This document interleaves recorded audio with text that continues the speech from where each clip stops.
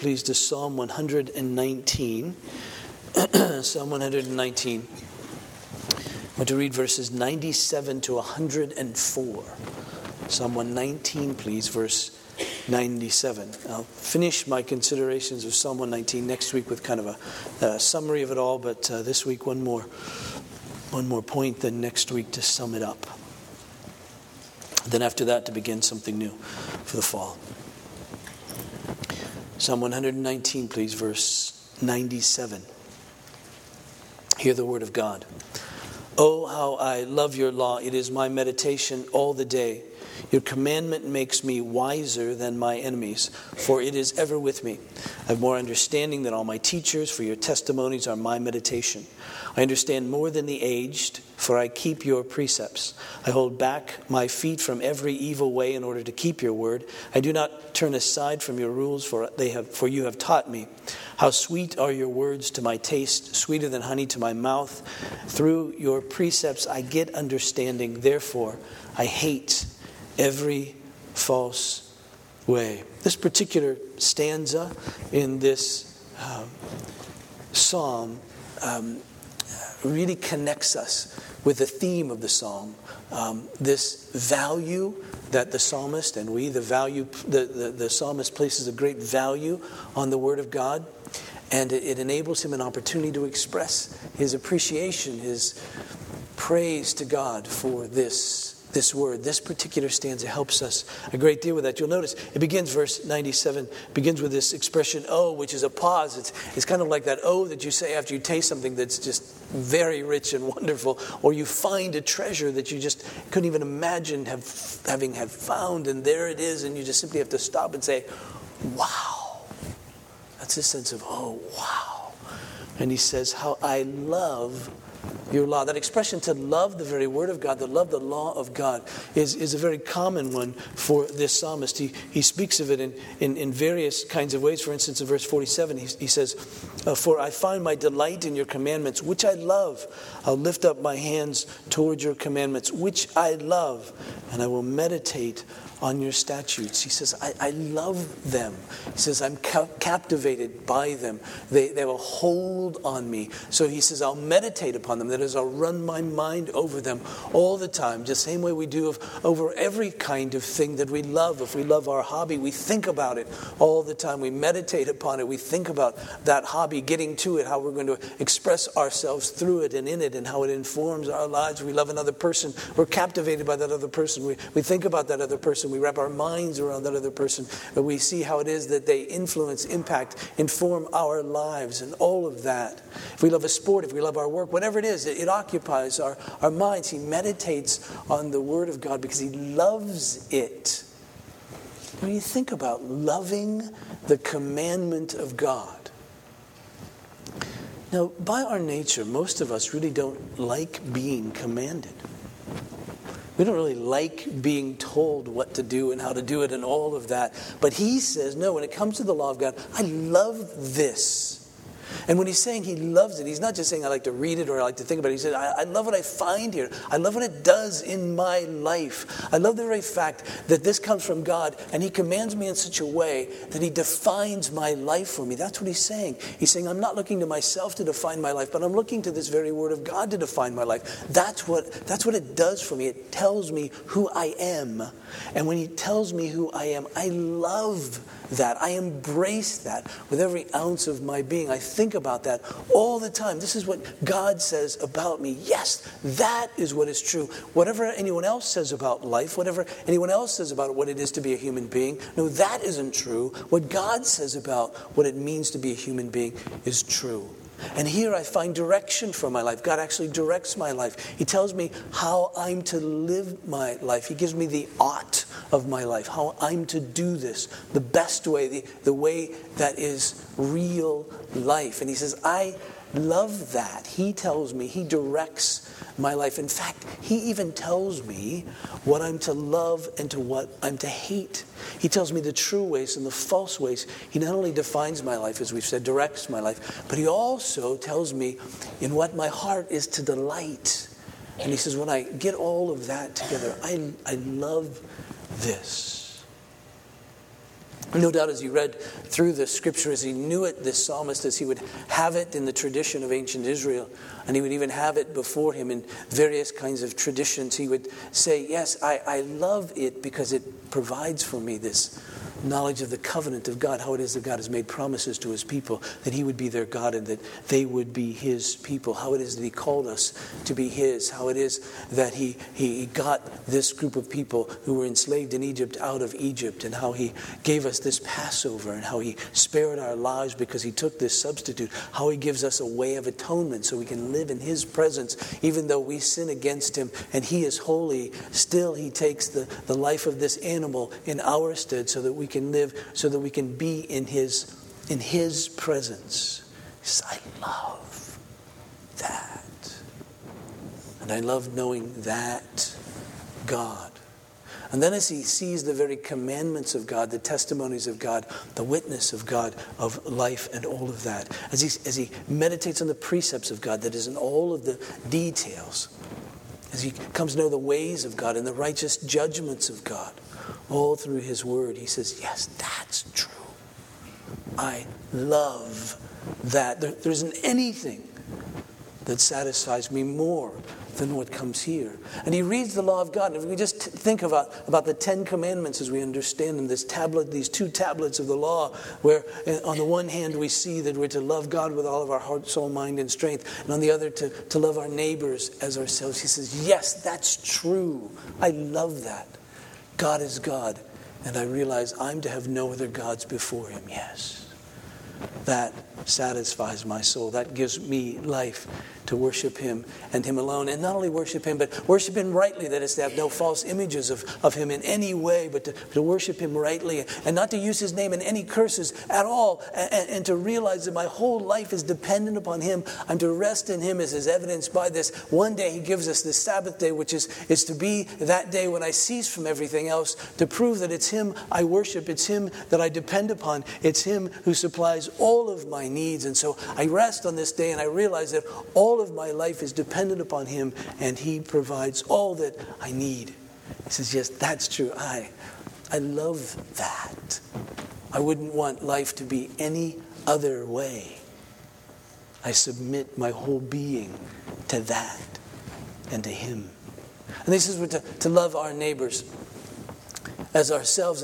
And we work back through it. He says the very fact that children are to honor their parents and all that means in family relationships and building people who are submissive people and respectful people as children and then even as adults. He says, yes, all that means in terms of relationships between parents and children. God is right. I love that. There could be no family relationship better than one in which children submit to parents and parents love their children. So there'd be no society better, no community better than one in which there is no murder, that there's great respect for life, that life is valued, the life of another is valued. Yes, that's life. I love that. I love that. I love the fact that God has called us to live in respect of one another and one another's lives, and that I'm respected and I respect others. Yes, that's the way it ought to be. Everything else I ought to hate. Everything else I had to despise other than a community, than a people who loves one another in such a way that respects one another's lives. There should be, he says, no adultery. Yes, of course. In the marriage relationship, it should be pure. And as God defines a marriage relationship, that a man should leave his father and mother, be united to his wife, and the two should become one flesh. I love that. He says there could be no better way than that. That informs our lives. That this relationship is between a man and a woman. That's how God has established it. It should be one where a man leaves his father and mother, is united to his wife. The two are one flesh. And in such a way they live that out in proper roles, proper relationship, as the husband is head and the wife is submissive and all of that. He said, yes, that's right. And there should be no straying from that. There should be no taking another when you're already in union with this one. Yes, that's it. What could be better than that? And as he thinks upon that, he just grows in great delight, the wisdom and the wonder and the grace of God. Should be no stealing. Yes, of course. How could we have a culture where we steal, where we do that, where we take that which belongs to another? But plus, I shouldn't take it. I should work for it. I should do my very best, if you will, and be industrious and gain that which is good for me to have by the work, by the fruit of my own labors, by the work of my hands. Yes, I should work. That's great. That provides such great satisfaction, and that productivity is such joy. Why should I steal when God could enable me to produce and to give? We shouldn't lie. How could we have a culture that's based on falsehood, that's based on lying? No, we need to tell the truth, to be honest about who we are, to lay that out one to another. He says, yes, of course. Anything else would be horrible, would be like hell. And he says we shouldn't covet. That is, that all of these things which we love and these ways that we love one another shouldn't just be actions that we take. It shouldn't just be boxes that we check, but it really should come from the heart. That's exactly it. So that not only am I not going to commit adultery, but I'm not going to covet another's wife. A wife isn't going to covet another's husband. Oh yes, why? Because it comes from the heart, this no adultery. I'm not going to covet your things. Not only am I not going to take them and steal from you, but I'm not going to want to. I'm going to trust God that He'll provide me. I'm going to be glad for you, joyful for you that you have stuff. I'm going to rejoice when you rejoice because you have something. I'm not going to covet to take it. It's going to be this love from the heart. He says, that's really it, isn't it? It all comes from the heart. That it all comes. I don't covet God's position. I don't covet what you have. I give thanks to Him for how He's ordered all of life. And he said, yes. So when he says he loves the law of God, it isn't a small thing. He says, this is my whole life is wrapped around this. That's why he speaks of meditating on this law all the time. He has nothing that makes him happier than to think about how God has arranged everything. He says, that's what really makes me happy. So every day, my mind gets wrapped around this. Every day, I think upon these things. Every day, because that is the joy of my life. So he says, all right, I love your law. And he's very specific here in this particular stanza. And what he really loves about this law of God as he meditates on it comes out in verses 98, 99. And 100. He says, your commandment makes me wiser than my enemies. Verse 99. I have more understanding than all my teachers. Verse 100. I understand more than the aged. And he said, well, what this law does is it makes me wise. It makes me wise. It gives me wisdom. I'm wiser than my enemies. Doesn't necessarily mean I'm going to be able to outsmart them, but I understand them. I know what's going on here. I understand what's really important here in the midst of this. He says, I understand more than my teachers, more than the aged. And there he doesn't have in mind teachers who also know the Word of God or the aged who also know the Word of God. He's saying that those who have accumulated knowledge in the world that are considered to be teachers, I have more understanding than they do because of my understanding of the Word of God. Those who have accumulated years and therefore have a measure of respect in the culture because they have great experience, I have actually more understanding than they do because they don't understand your Word and I do. And so your Word informs my life in such a way as it makes me wise. Now, what is that wisdom? J.I. Packer book, Knowing God, in a chapter entitled God Only Wise, puts it like this. He says, in Scripture, wisdom is a moral as well as an intellectual quality. You need to catch that. It's a moral as well as an intellectual quality. More than mere intelligence or knowledge, I would say it isn't less than that, but it's more than intelligence, knowledge. More than mere intelligence or knowledge, just as it is more than mere cleverness or cunning. For us to be truly wise, in the Bible sense, our intelligence and cleverness must be harnessed to a right end. Wisdom is the power to see and the inclination to choose the best and highest goal together with the surest means of attaining it.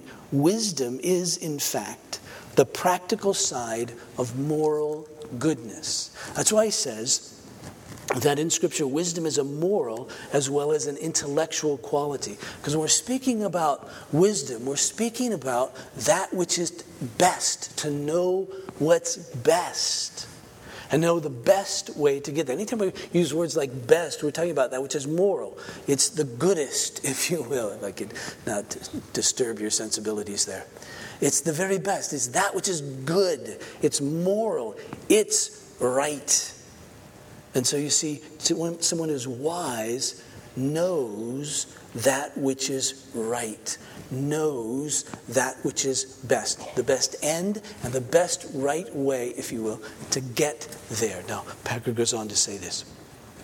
As such, that is because wisdom is in fact the practical side of moral goodness, as such it is found in its fullest only in God. He alone is naturally and entirely and invariably wise. His wisdom ever waketh, says the hymn, and it's true. God is never other than wise in anything that he does. Wisdom, as the old theologians used to say, is his essence, just as his power and truth and goodness are his essence. Integral elements, that is, in his character. So God is wise. He's good, so he knows the very best. But in his wisdom, he is also powerful, omnipotent. So he knows everything. He is good. He knows that which is the best. And because he's omnipotent, he's powerful, he can get you there. His wisdom will be accomplished. Packer goes on to put it like this. He says, wisdom without power would be pathetic. Yeah. A broken reed. Power without wisdom would be merely frightening. We've seen that, haven't we? But in God, boundless wisdom and endless power are united, and this makes him utterly worthy of our fullest trust. He's wise. A.W. Tozer, some of you like him, so I'll just give you a bit of him today, called The Knowledge of the Holy. He writes this. He says, in the Holy Scriptures, wisdom, when used of God and good men, always carries a strong moral connotation. It's conceived as being pure, loving, and good. That's real wisdom. When you want some wisdom, you go to a person who knows what's right, what's best in the circumstance. Wisdom, among other things, Tozer goes on, is the ability to devise perfect ends and to achieve those ends by the most perfect means. It sees the end from the beginning, so there can be no need for guess or conjecture. Wisdom sees everything in focus, each in proper relation to all, and is thus able to work toward predestined goals and flawless precision. He speaks of God as this one who is perfect. So the psalmist says, I love your word. Why? Because it comes from God. Notice how he puts it in verse 102. He says, I do not turn aside from your rules, for you have taught me. You probably haven't been paying attention. But in the last couple of weeks, in my prayer of illumination, I have found myself praying, because I didn't really plan to say this, but it came out both weeks in a row. I didn't do it this week because I thought you might think I was being redundant, if you were paying attention. But I made mention in my prayer, because I was struck both weeks by it, should be struck all the time by it, of the fact that when we hold the Bible in our hands, and when we read it, we have the very Word of God. That's just amazing. I don't know if you've ever gotten a personal letter from somebody that's famous or whatever, and you kind of treasure it, and you cherish it, and you look at it, wow, look at this, I got a letter from whoever. This is God. You want to know what God is thinking? You read this. Who can talk about that? Who can even speak of that, right? Here it is, the very Word of God. And so the psalmist says, when I meditate on your word, you're teaching me. When I meditate on your word, you, God, I'm listening to God here. He says, whoa. He says, I love this. I love this. And so you see, what the psalmist is saying, I'm by your word then getting real wisdom because you're wise. And you're good. You know the end from the beginning. You know where this is supposed to go. You know the best way to get there. And so as I read your word, that's what I'm getting. I'm getting what's the highest good, what's the best end of all of life. And I'm learning about how it is that I'm to get there. Now, we often in our century, in the last end of the last one and this one, speak of this under this rubric. We title this often, Knowing the Will of God. And that's a good title, but it can be a little deceiving if we're not careful. We've talked about this before. But when we talk about the will of God, we need to acknowledge that it's complex. And we need to acknowledge that there's something to God's revealed will, that which he has told us about, and his secret will, that which he hasn't. And I get that from Deuteronomy chapter 29 and verse 29.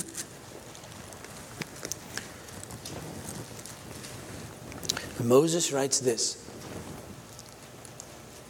"The secret things belong to the Lord our God, but the things that are revealed belong to us and to our children forever, that we may do all the words of this law." Now, when Moses speaks of the secret things of God, he's not speaking of the things that God knows and is afraid we might find out. So he's going to keep them a secret. All right? He's saying, no, God is God. Puts him in a whole different category over here in terms of what we can really understand. And so he can't reveal all that is true because we can't understand all that he is. We don't always understand that. And so he said there's secret things. And the way theologians have put this over the years is we've called this the will of God's decrees. That God knows and ordains all things that come to pass. And we don't know those ahead of time. When I pray for someone who is sick to be healed, I don't know if they're going to get better. I don't know what God has decreed. When I pray for our military in battle to be victorious, I don't know that they will be. I don't know what God has decreed. Right? When I pray in various contexts about that which is to come, I simply don't know. When I'm even thinking through how something might work out, I pray about that according to what I know to pray, which is God's revealed will, but I don't know what God has decreed. I only know what he's revealed as I read it in Scripture. That's the only thing I can have confidence in. And so I pray. So do I pray for people's healings? Yes. Why? Because God said do that. So I do that. and he says, I want you to desire that. And I desire that. But I don't know if it's going to happen. Because I'm not God. Now I know in the whole scheme of things at the end of the day, that is, at the end of the age, that is when Jesus comes back, for believers, there'll be perfect healing. So then you'll say, thanks for praying for me. It worked. I'll say, well, I didn't have everything to do with it. But I don't know this decretive will of God. What I do know is God's commands. And so that's what I'm to wrap my mind around. I'm not to worry in a sense about what is going to happen. I'm to wrap my mind around how I'm to understand life by what God has revealed by his word. And so that's what the psalmist says. You've made me wise. You've made me wise in these things. Now, sometimes it's a good thing for us when we're occupied with knowing the will of God. That's a good thing. If what we mean by that is, I desire to please God in everything, that's great. Now, the danger often happens with us, in our culture especially, it seems, as I read historically, as I read various centuries, I find, and other people smarter than me have found this before me and clued me into it, so it was helpful, that in the mid part of the 20th century and now the 21st century, that we have this sense about the will of God, that God is supposed to speak to us somehow on the inside and tell us exactly what to do in all these kinds of decisions and all these kinds of situations that we have to make. We have all kinds of decisions to make. Yeah, who are we going to marry? What are we going to major in? What job are we going to take? How are we going to discipline our kids? how, as our parents get older, we honor them and love them. We have questions about healing. Is somebody going to be healed or not? And what we do about that. We have questions about whether our kids should play sports on Sundays. We have all kinds of questions like that. You just list them, all the things that you would just like God to say, give you a checklist in the morning so you could follow it. A couple of things on that. Number one, don't kid yourself. You wouldn't necessarily follow it. Right? Let's just start there. Secondly, that doesn't seem to be, throughout Scripture and history of the Christian church, the way God works. Now, we would like that in the sense, in part because somehow we think that if I'm walking perfectly in something called the will of God, then my life will be good and smooth. Moses wouldn't have agreed with you. He said, I had a cloud that was leading me, and it led me to the Red Sea. That was a bit nerve-wracking, right? It led me all kinds of places, enemies, and I didn't necessarily want to go. Joseph would say, I was in the will of God, but I was sold into slavery by my brothers. It wasn't so good, right? Jesus, the Scripture said, was led by or driven by the Spirit into the wilderness to be tempted by the devil. Paul said, I've been told by God, God's will, I've been told by God that everywhere I go, I'm going to face opposition and persecution. Peter says, if it is God's will, if you are persecuted for doing good. So, it doesn't necessarily mean life will be smooth or easy if we're in the very, what we call, will of God. Sometimes we're afraid that if we're not in that particular will of God, then we're going to miss out on the best that He has for us. And we're going to be sort of on this second best or third best or worst track. Well, if I miss it here when I'm 16, then I'm on this track. And then I married the wrong person, and I'm on this track. That's not autobiographical, by the way. And then I took the wrong first job. And then, you can just see how this is going to just, pretty soon, by the time you're 30, you're going, whoa, there's no getting out of this. But of course, that isn't true either. God can't be thwarted. If you belong to Him, He's ordained all kinds of things to take place in your life and mine, in our church and others, in the history of the world, and nothing will thwart His will from being accomplished. It is simply will in His people. Again, Moses killed an Egyptian. It didn't keep him from being the one who was ultimately sent back to bring the people out of Egypt. In fact, it was used by God in such a way to temper, to humble, and all of that, and there he was. Joseph sinned. Joseph was an arrogant little boy, wasn't he? He said he had a dream, and he went and told his brothers, someday you're going to bow down to me. That wasn't smart, right? And his life was a mess because of that. And where did he end up? Right? So you see, there isn't a plan B or plan C for God. He's ordained all kinds of things, and we see things in our lives that He's decreed. We know what He's decreed. We just look back.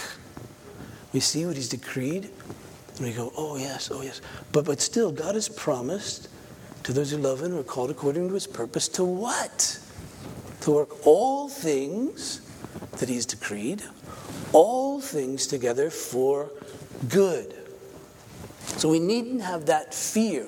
We don't need to pray with the kind of desperation. We need to pray with a certain kind of desperation, but not with the kind of fear that says, if I get this wrong, I'm sunk. We don't have to pray like that. We pray with a desperation that says, God, above all, I want to please you. That's what we're desperate for, if you will.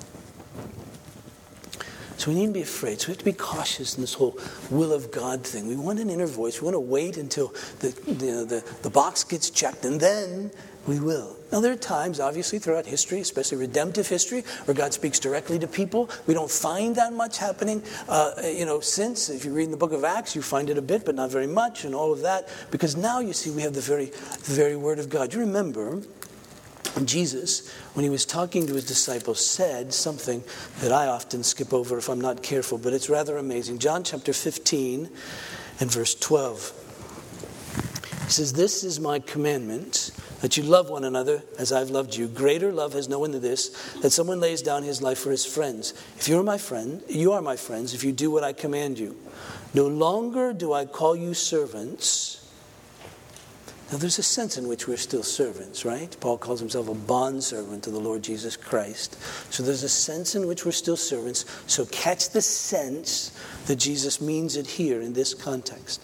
He says, if you are my friends if you do what I command. No longer I call you servants, for the servant does not know what his master is doing, but I have called you friends. For all that I've heard from my Father, I've made known to you. In other words, he's saying, you're my friends in this sense. You're not servants in this sense. A servant simply given orders. The master isn't required, doesn't have any sense to reveal his heart to the servant. He just says, do this, do that. We've all served in that kind of capacity. We don't have a clue who the master is in his heart. We just know we've got to do these things or we're in trouble. But Jesus said, you're not my servant in that sense, because I'm going to reveal myself to you. I'm going to tell you everything. You go, whoa. Right? I'm going to let you know these things. And so he does. He says, here's what I want to tell you. Here's everything. Believe in me and love each other. And we want to say, could you be more specific? Who am I supposed to marry? And he'll say, someone you love. While loving me. In the context of loving me, love that person. So that defines a whole lot of things right there, doesn't it? It says, well, couldn't love someone that doesn't love Jesus in order to be married. Okay, that's a good one. We'll start there. What does Jesus love? Well, I'll love that in this other person. Right? Oh, all of a sudden we're starting to get some stuff. But I don't think, generally speaking, that you're going to wake up in the morning and have a name in your mind and go find that person. If you do, call them first. Warn them ahead of time that you're coming. But the dangerous kind, or jobs, or whatever it is. He says, no, I'm going to make you wise. I want you to meditate on all the things I've talked about and pray, and my Spirit will be at work in you, and act in faith. Trust me. Go for it. Make that decision. You see, that's the sense of him being wise. And of course, he did reveal to these apostles all that he was true about him, and he did it by his Spirit, and they wrote it down. And so we still have this book in which we read and meditate upon. And so the psalmist would know, this word makes me wise. As I come to meditate upon this word, as I think as God thinks, as I learn from him, then in fact, I'm wise so that I can live this life. And he knew that in the context of his enemies. In the context of his enemies who were trying to undo him, he was wiser than they, because he knew the highest end. He knew the best result of this wasn't necessarily that he would be successful in life. It wasn't necessarily that he would be rich or famous or prestigious or any of that in the culture. He knew that the best thing that could come from whatever it was in his life, enemies or not, was that God was glorified, that God was honored. And so he knew, as long as I remain faithful to God, my life is blessed. Could be that my enemies are nailing me to the wall. But if in the midst of that, I continue to follow after God, I get it. I understand. What was the will of God for him in the midst of that? The will of God for him in the midst of that situation was to remain faithful to God, to love, to forgive, to be merciful, to be kind, to be compassionate, to be just, all of that. In the midst of that, and that was the wisdom of God for him. And he knew it. He knew that God was good. He knew that God was faithful. He knew that God was wise. He knew that God was sovereign. And so he could live out in the midst of his days wiser than his enemies. As we looked at last Sunday, as Paul writes to the church in Philippi, he says, don't be afraid of them. Because you see, your lack of fear will be their undoing. Your lack of fear will be a sign to them of their destruction. They can't get to you. Why? Because you're trusting in God. And he knew that was the highest end. He knew that. You see, if he wasn't so wise, he might think that his place in the society was best, and therefore he would compromise in some way in order to retain his status in the culture. But he knew that wasn't the best. The enemies could continue to come after him. So long as he remained faithful to God, he knew, because he was wise, the will of God, that God would be honored in the midst of this. He knew the great value of the Word of God. He had been meditating on it. He knew, as Moses had said, God had said, and Moses had recorded that man doesn't live by bread alone, but by every word that proceeds out of the mouth of God. He said, that's it. I'll live upon the very word of God. When Moses said, these words aren't idle words to you, they're your life, he knew that he would meditate on these words and they would bring life to him. He knew from Joshua that we're to meditate on this word day and night, because by meditating on this word day and night, not deviating it from the right or to the left, brings success, as it's put there, or brings wisdom, if you will. It brings the very success of God. Success not necessarily meaning military success, not necessarily meaning financial success, not necessarily meaning success in every relationship as we might understand that, but success in the sense that God would be honored, which is really what we're after in the first place, because that's the best of life. As we have it in Psalm number 1, that begins this entire praise book of the Old Testament. Blessed is the man who walks not in the counsel of the wicked, nor stands in the way of sinners, nor sits in the seat of scoffers, but his delights in the law of the Lord, and on this law he meditates day and night. He's like a tree planted by streams of water that yields its fruit in season. Its leaf doesn't wither. In all that he does, he prospers. The wicked aren't so. They're like the chaff that the wind drives away. Therefore the wicked will not stand in the judgment, nor sinners in the congregation of the righteous. The Lord knows the way of the righteous, but the way of the wicked all perish. So we jump to the New Testament. We know from Paul's letter to the Romans how it is. He says this in verse 1 of chapter 12. We read this a few minutes ago. I appeal to you, therefore, brothers, by the mercies of God, to present your bodies as a living sacrifice, holy and acceptable to God, which is your spiritual worship. Do not be conformed to this world, either its thinking or its behavior.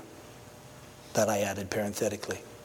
But be transformed by the renewal of your mind, that by testing you may discern what is the will of God, what is good and acceptable and perfect. That is, what's the best end. That's the will of God.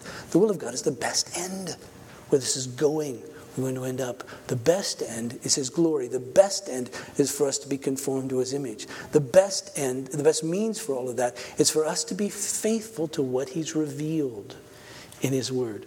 No matter what decision we make, and there are good decisions and bad decisions and all of that, but the point is, He's revealed to us that we're to love, that we're to be merciful, that we're kind, we're to be gracious, we're to be patient, we're to be forgiving, we're to be just, we're to be all of that, you see. He says, so live that out. And then decide. Make decisions. We know from 2 Timothy in chapter 3, verse 15, as Paul writes to Timothy, he speaks of the Word of God, and he says, how from childhood you've been acquainted with the sacred writings which were able to make you wise for salvation through faith in Jesus Christ. All Scripture is breathed out by God, profitable for teaching, reproof, correction, training in righteousness, that the man of God may be equipped, competent for every good work. There it is. Peter writes much in the same way. 2 Peter in chapter 1, verse 3, says, His divine power has granted to us all things that pertain to life and godliness through the knowledge of Him who called us to His own glory and excellence, by which He has granted to us His precious and very great promises, so that through them you may become partakers of the divine nature, having escaped from the corruption that is in the world because of sinful desires. He said these come from these very great promises. Now, how do we get there? How do we get from a point of non-wisdom to a point of wisdom? Well, first this, that it requires really that we are humbled before God. The writer of Proverbs who writes, Solomon, who writes so much of wisdom, says the fear of the Lord is the beginning of wisdom, and the knowledge of the Holy One is insight. It begins with the fear of the Lord, that is, reverence for God. begins by saying he knows I don't. He's wise, I'm not. See, the very nature of sin is to make us unwise. Sin has us after an end which isn't best, and the means to get there which aren't best either. We gave up wisdom in the Garden of Eden because there the fear of the Lord was given up. The respect for the Word of God was given up. When the evil one came to Adam and Eve and said to Eve that if you eat of this tree, then you'll be like God, having the knowledge of good and evil. Meaning, you'll be the one, like God, who gets to define what is good and what is evil. She ate, and everything got turned on its ear from a human perspective. No longer did we know what was good. No longer did we know what was evil. For we weren't listening to God as He said what is good and what is evil. And so now, all of that needs to be reversed. Now we need to humble ourselves and go to Him, fear Him, and say, you know I don't. Please define for me what is good and what is evil. What's miraculous about this psalmist is that he says, I love the commandments of God. I love the way you define things. I love what you say about you and me. I love what you say about how I'm to love you with all of my heart, soul, mind, and strength. I love what you say about how I'm to love my neighbor as myself. That's true. The fear of the Lord is the beginning of wisdom, you say. So we must humble ourselves and go before Him. But in going before Him, you see, we know that we must go before Him in the one who is our wisdom. We must go before Him in Jesus. The scripture says, 1 Corinthians chapter 1, verse 30, that He is our wisdom. He's the very wisdom of God. He's our wisdom. We can't know the wisdom of God lest we come in Him, because the fear of the Lord means I realize who God is and who I am. I realize His holiness and my lack. And therefore, for me to go even into His presence means I must admit my sin. For me to admit my sin means that I'm admitting that He's just to condemn me, and so I'm sunk at that point. So the only way that I can come before Him is to come in another who is able to make me pure, who is able to take me into the presence of God, to learn from Him, so that I won't get cast out. And Jesus is the only one. He's the very wisdom of God. He knows God perfectly. He knows the best end, the glory of God and our salvation. He knows the means to get there, His own death and resurrection. And so we come in Him, in Jesus. And so we're humbled. You see, there's no way to stand at the cross without being humbled. Because the cross says, I deserve condemnation because of my sin. And the only way that I can be pardoned is through another who has given Himself for me. I've wrecked it so that this is what it takes. That's humbling. That cuts right at our own pride. We have nothing in which to boast at that point.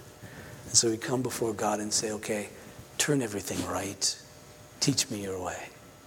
And He says, all right, read, meditate my word by way of my Spirit. And so we come to the scripture and we read it and we meditate on it, but not simply as an academic thing. We read it and meditate on it like no other book, because as we're reading and meditating, we're praying the very Spirit of God will work in us. All kinds of prayers. For instance, in Colossians in chapter 1, verse 9, we read this.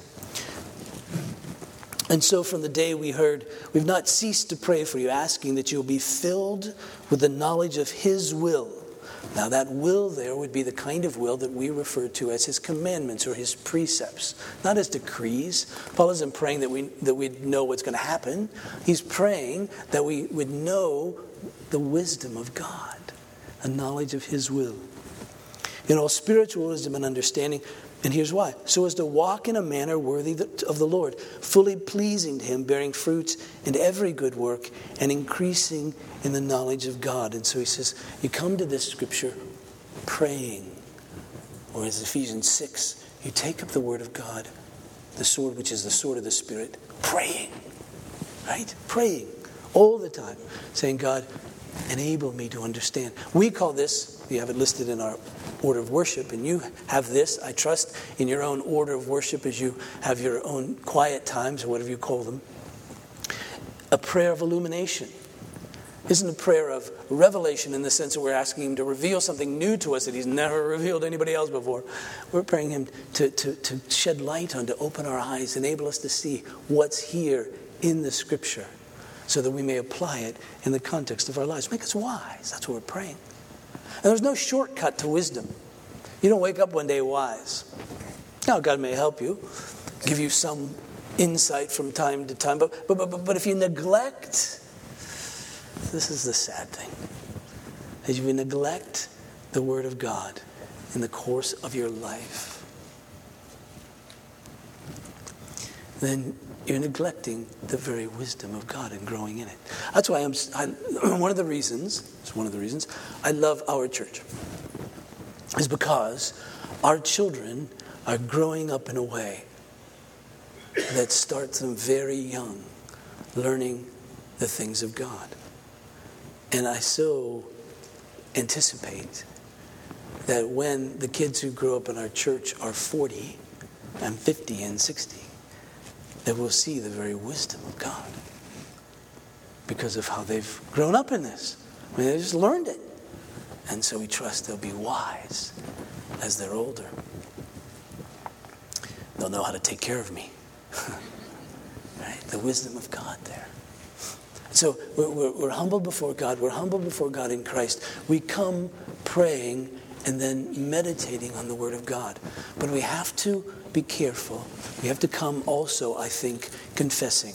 James 1:5 puts it like this. If any of you lacks wisdom, let him ask God, who gives generously to all without reproach, and it will be given him. But let him ask in faith, not doubting. For the one who doubts is like a wave of the sea that is driven and tossed by the wind.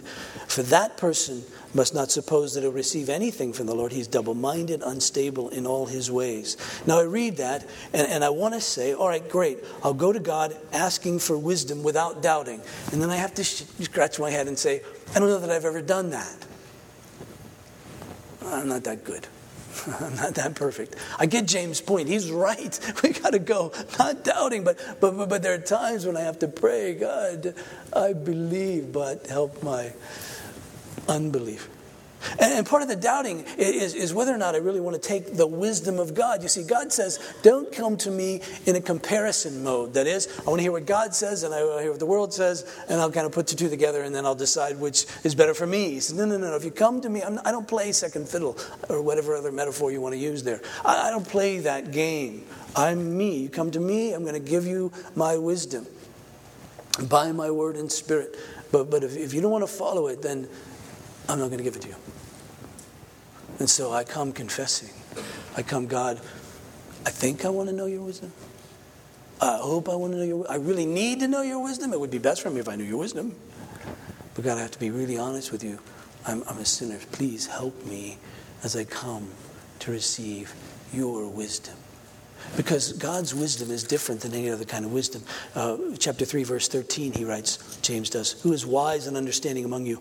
By his good conduct, let him show his works in the meekness of wisdom. In other words, wisdom shows itself in doing that which is good. See, that's wisdom. It's doing that which is good. It doesn't mean smarter than everybody else. It doesn't mean clever everybody else. It's by plugging along, doing that which is pleasing to God. That is the wise person. You see? The most brilliant person, on the one hand, in whatever field that person is brilliant in, isn't wise if his life isn't one that's lived pleasing to God. He might be smarter, she might be smarter than everybody else. You might be able to learn a lot of stuff from that person, knowledge-wise, information-wise. But don't go to that person for counsel about life. Why? Because they're not wise. They don't know the best end to your life. But if you have bitter jealousy and selfish ambition in your hearts, don't boast and be false to the truth. He says that would be living a lie. If you're saying you're wise and yet you live in bitter jealousy of others or you live for selfish gain, that's not wisdom. That is not the wisdom that comes down from above, but is earthly, unspiritual, demonic. For where jealousy and selfish ambition exist, there'll be disorder and every vile practice. But the wisdom of God, the wisdom from above, is first pure, then peaceable, gentle, open to reason, full of mercy and good fruits, impartial and sincere. And a harvest of righteousness is shown by peace, in peace by those who make peace. This little book called Step by Step by James Petty, which I think is generally good, and I say that because I haven't read the whole thing, 2/3 of it. He puts this. He says, James 3:13 through 18 gives us some idea why people might think that they want wisdom from God, but then change their minds as they start to learn it. Wisdom requires learning to accomplish deeds in humility. Yet, most of us want wisdom partly because it adds to our stature. If you're going for wisdom so you can look better than everybody else, no. It's God's wisdom will humble you, right? We don't always want that. James says that wisdom is peace-loving, and that sounds wonderful until we find out we'll not be able to expose or condemn someone who has sinned against us. We want the wisdom of God so I can see their sin. So I can expose their sin. No, He'll give us the wisdom of God. He'll give us His wisdom and say, bear with them. Trust me. Cover it. The wisdom from above is considerate. That sounds appealing until we realize that we may have to think of someone else's needs for a lifetime and serve him or her with little or no earthly thanks. That's being considerate. Submission is not something that most of us love to learn. We like to think of ourselves as full of mercy until we realize that we may have to spend years being merciful to a family member who doesn't deserve it and who, on top of that, spreads false and derogatory information about us. Being a peacemaker might seem fulfilling because we visualize God bringing the other party around to a reasonable position, and then we find out that peace will often have to be unilaterally imposed. It will require us to overlook an offense and endure being wronged. This is the life of the Sermon on the Mount. It's the life of love for our enemies, even when they're members of our own household, company, or family. When love for our enemies is required, lots of people decide to abandon the search for godly wisdom. They opt for a kind of wisdom that seeks ways of getting their desires fulfilled, all the while appearing to be benevolent, peaceful, and generous. The psalmist says, I love your law. It makes me wise. It enables me to see that which God loves and hates, and enables me to see how it is that I can fulfill that which God loves. That's the will of God. Let's pray. Father,